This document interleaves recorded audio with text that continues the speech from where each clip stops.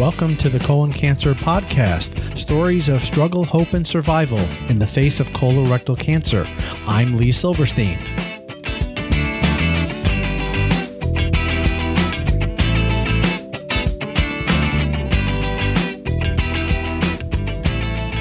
Hey, welcome to episode 40. Thank you so much for joining me during this episode.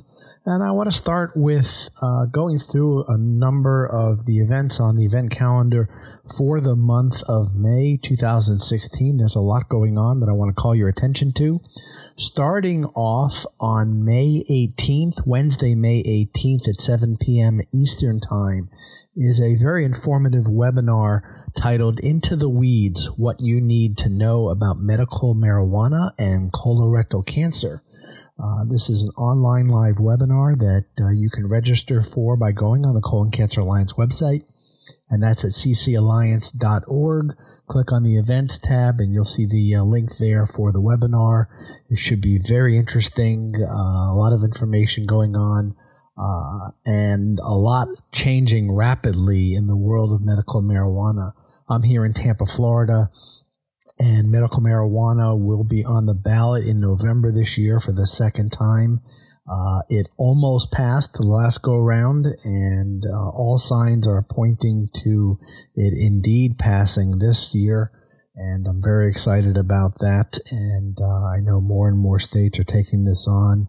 I believe we're up to 23 states in the District of Columbia now that all have it approved. And this will be a very informative webinar for you to learn more about medical marijuana. So again, Wednesday evening, May the 18th, 7 p.m. Eastern Time. Information can be found on the Colon Cancer Alliance website. For the folks that are living in or around Knoxville, Tennessee, on the following day, Thursday, May 19th, is the Team Britain Golf Tournament. Team Britain is a nonprofit organization named after Britain Butler, a young man who was diagnosed with colorectal cancer about 10 years ago when he was 22 years old.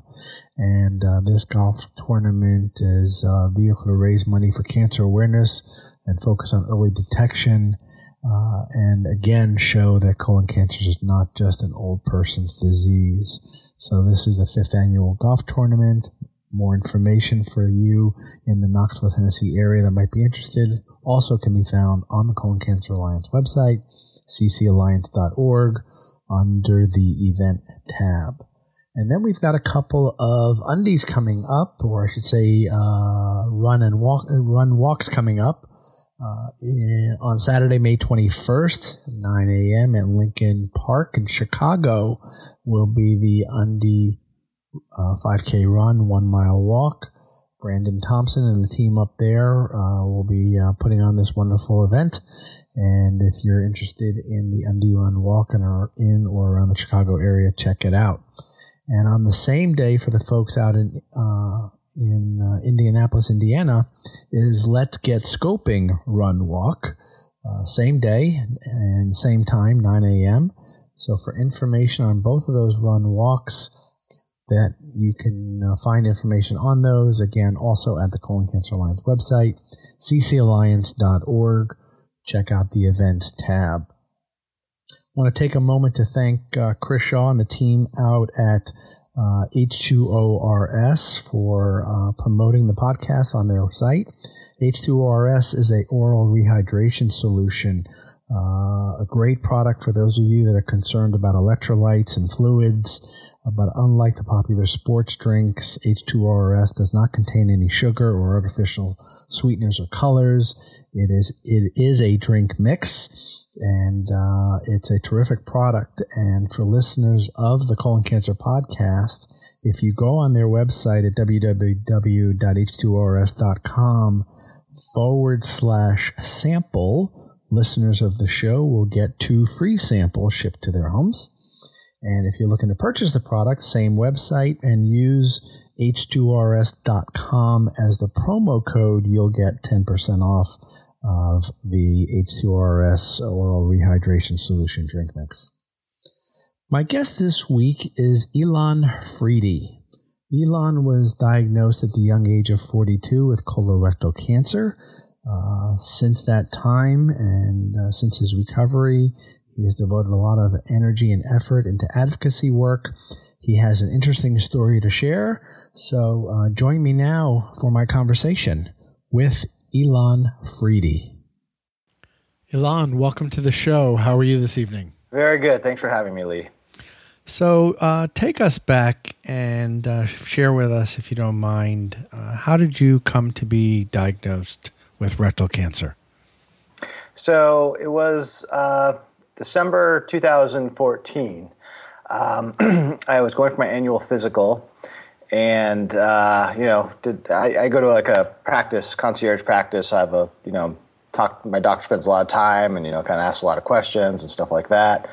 And he was asking me questions about bowel habits, and I didn't really think anything was wrong, but I kind of said, well, sometimes I have a little bit of a feeling like it's not a complete. I'm not getting everything out, and again, he didn't really think anything of it. But then when he went to do the prostate exam, he did a Hemoccult where they sort of look if there's any microscopic traces of blood, and it tested positive. So he kind of said, well, it's probably nothing. You're young. I was 41 at the time. It was just for my 42nd birthday. And, he wrote me a referral to go see a gastroenterologist. And I kind of, didn't really think too much of it and almost blew off making the appointment, and just happened to, by chance, find the referral slip on my desk a few weeks later. My desk is always a mess, so things get lost very easily. So I happened to find it, and I said, well, I probably should just go, just for peace of mind. So I called the GI doc, and, this was probably about 2 or 3 weeks after my first appointment. I explained to them the situation and that I had trace of blood, and they said, well, you should come in the next week or two, and they gave me an appointment about 2 weeks from the time I called. And then at that point, they also, I guess, they consulted with the doctor based on the fact that I had blood. He figured he'd probably give a colonoscopy, so they had tentatively scheduled one. So I went to see the GI doctor, and he basically just took my family history and asked me some questions. Didn't really do much of an exam, and basically said, see you in 2 weeks for the colonoscopy. So it was now about a month and a half after, maybe closer to 2 months after my original physical exam. I went in for the colonoscopy, and sure enough, 2.5 centimeter tumor was found about 11 centimeters in. And what was your reaction upon hearing that news? So it's kind of weird. I mean, I actually woke up a little bit in the procedure, and I thought I heard him talking about like cancer, and I sort of. I think they saw me moving, and then they, upped the dose again and knocked me out. So when I came out, and I remember obviously in a dazed state during anesthesia, I was almost thinking like, that's interesting. I wasn't freaking out.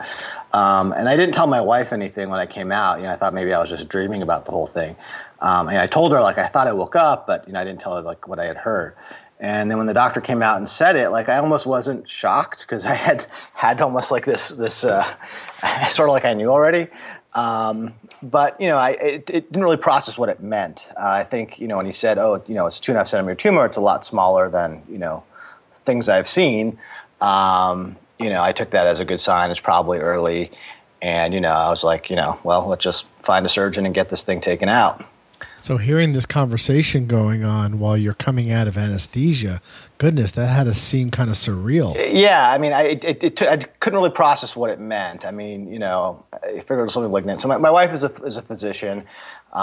We came home. She immediately got on the phone with her colleagues, who in the community, and who's the best person to go see. So we went literally came home 2 hours later. We were in the office of the surgeon. And that's when I kind of realized it was more serious than what originally dawned on me, because she did kind of another exam. She took a look with a rigid I forget what it's called, proctoscope, and she basically said, look, you need to get staged. Based on the staging, you may need to go through radiation and chemo. And so it was clear to me at that point it wasn't just going to be okay, this is some little thing that just gets cut out and I move on with my life. So the doctor felt it was confined to the rectum and it had not spread?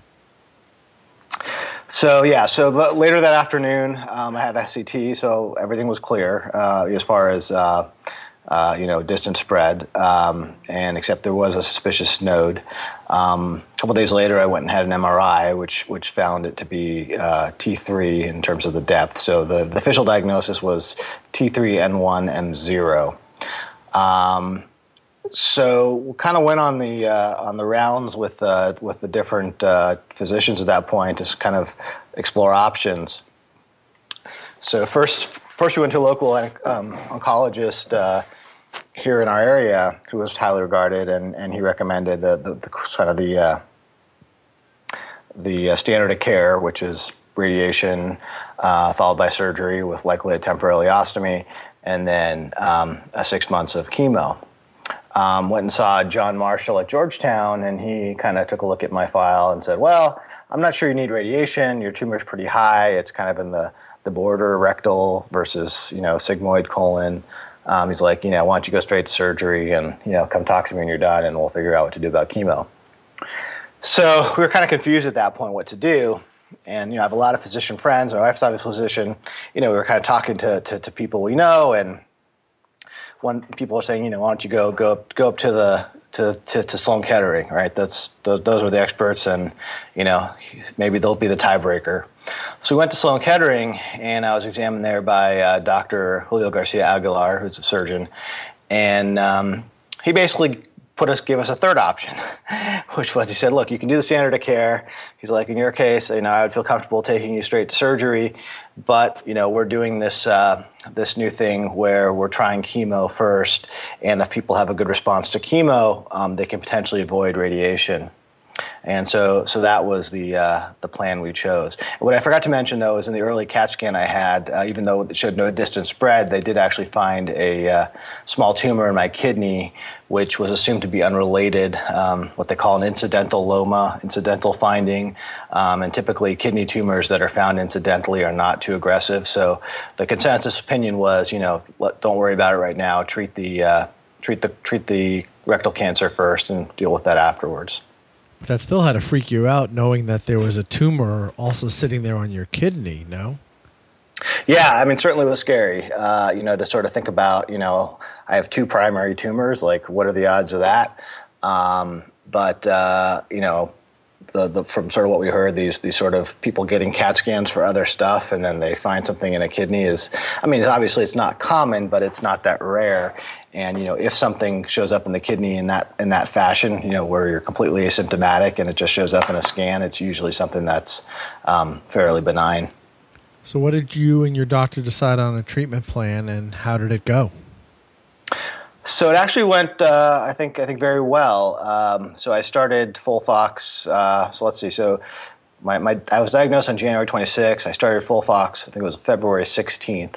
So it was only about 3 weeks after I was diagnosed. And the plan was I was going to go 8 rounds total, and I would have a scan and a scope, a sigmoidoscopy, kind of at the midpoint.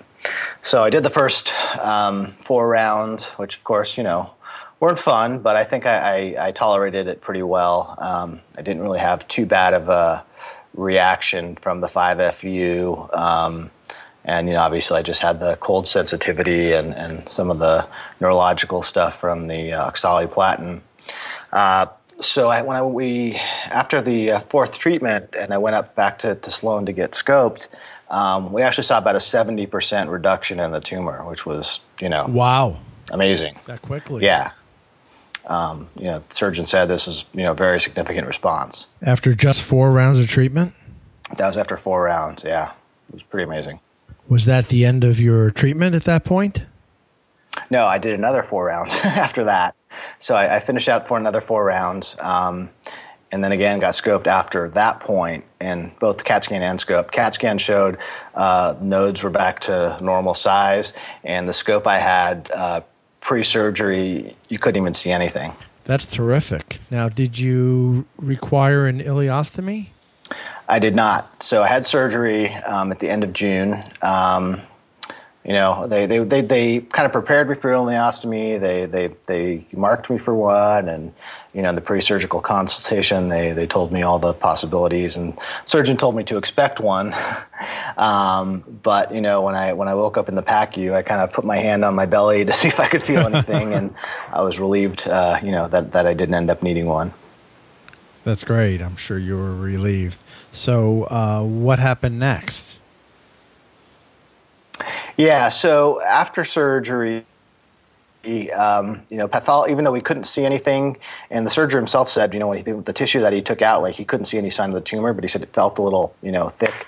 But pathology did come back that there still was a little bit of cancer cells left in the tissue and in 2 nodes. So for kind of good measure, I did a little more chemo after the surgery. Just with Xeloda for about 2 months. So basically, altogether, it was 6 months of chemo. And then about a month and a half after I finished chemo, so this would be, so I finished in around end of September. So in late November, I had a second surgery, also at Sloan Kettering, on my kidney. Partial nephrectomy. The pathology came back on that as being what they called low malignant potential. Essentially something called oncocytoma, which is a fairly benign type of tumor, but there were some signs of clear cell renal carcinoma, which obviously is kidney cancer. So it was somewhere on the spectrum of benign to malignant, but not very malignant. And how do you feel now? I feel great. I mean, been since I've been diagnosed, I've certainly been trying to keep a healthier lifestyle. Me and my wife both became vegetarians. I'm working out more regularly. Trying to control my stress better. Yesterday we had the Scope It Out 5K here in DC, and I did the whole thing. I didn't quite run the whole thing, but I did do the whole 5K. So yeah, I feel good, and this I think this experience kind of really strengthens you. Come out the other end of the journey. Yeah, no doubt. People I speak to also talk about how their journey with colon cancer has changed them. How has it changed you, Elon?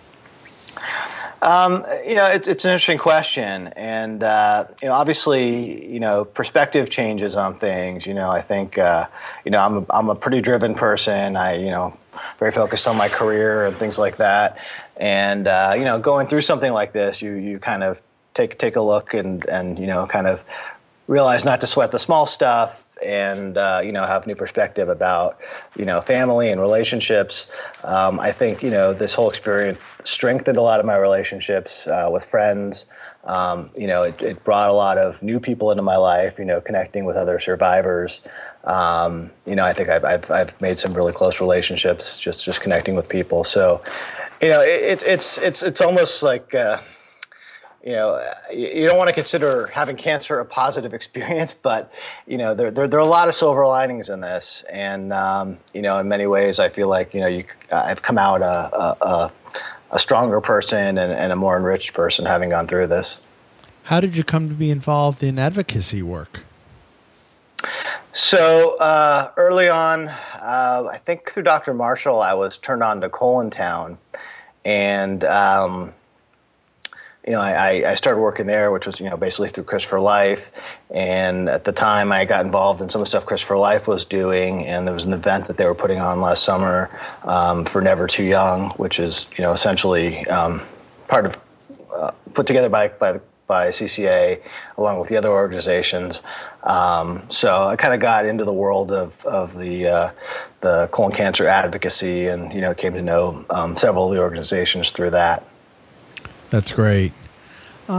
People I talk to, I hear from a lot of survivors that tell me that their circle of friends and even family that's there for them throughout their life, that picture, that portrait, if you will, changes or has changed for them once they came to be diagnosed. Did you experience the same thing when you went through your battle with rectal cancer? Yeah, I think there is something to that. I think different people respond very differently to these types of things. I had friends who were calling me every week, or friends dropping by. Every time I'd have an infusion. And then I have friends who kind of, I think, had trouble sort of processing it and didn't really quite know what to say to me and stuff like that. So, I don't really hold it against anybody, who maybe kind of, didn't make themselves as available, because I know sometimes it's hard to know how to respond to different things. But yeah, I think, it is interesting to see how different people respond to it. And, it's not always exactly how you'd expect. Did you work through your treatment? Inconsistently. I would say, on my infusion weeks, I worked very little. Maybe here and there I'd go into the office for a few hours a day, maybe, after. I never really went in with the pump. So, my infusions were on Mondays. I had the pump with me until about Wednesday. And then maybe Thursday, Friday, I'd go in for a few hours just to kind of tag up with people. The recovery weeks, I did go in pretty regularly, maybe not whole days, but I was, trying to stay on top of things. And what do you do, Ilan? So I'm a vice president of engineering for a small defense contractor here in the D.C. area. You seem to have approached this, with a really positive attitude, and I admire your spirit. I truly do. Yeah, I think it's. I appreciate that, and thank you for the kind words. I say to people that, like, I never really felt like a cancer patient. Like, you kind of have this idea of what, before I had cancer, maybe I had this idea of what it meant to be a cancer patient or to be facing some sort of life-threatening illness. I didn't really have a preconceived notion, but I probably had like some sense of what it must be like. And I never really felt like a cancer patient. Maybe there was a handful of days that I really felt sick or really felt like, I can't deal with this. But for the most part, it was almost like, I felt like I was kind of watching a movie and it wasn't really happening to me. So, I don't know what to make of that, but, that's just kind of the way it sort of, the whole experience felt for me. Well, Ilan, as we begin to wrap up, a question I ask all the survivors I have the honor and privilege of interviewing, and that is, if someone is listening to this conversation between us and they just recently got the news, or they're a caregiver and someone that's near and dear to them recently got the news that they have colorectal cancer, what advice, what words of wisdom would you offer that individual in this situation? I think, certainly kind of maintaining a positive attitude is a huge part of it. Not being afraid to lean on people who can be supportive. I do feel, at least my experience was the anticipation and the uncertainty was really the worst part. So obviously chemo and surgery are hard, and there's some physical pain and discomfort that go along with it. But the early part where you're kind of going through the process of getting diagnosed and not knowing what everything means and trying to figure out what to do and all the uncertainty there, I feel like in many ways is the hardest part. So, my advice to people who may be recently diagnosed and are in that sort of phase of uncertainty is, kind of know, like, once you get past that and you're on a path, even though there are difficulties, in certain ways it does get easier. Well, Ilan, I want to thank you so much for spending time with me. Thank you for the advocacy work that you do. I want to wish you continued, most importantly, good health, continued success in everything that you do, and be well. Thank you. I really appreciate it. My pleasure, Lee, and I appreciate the chat, and look forward to meeting you someday. Likewise. You have a good evening. I appreciate it. You too. Thanks. Take care.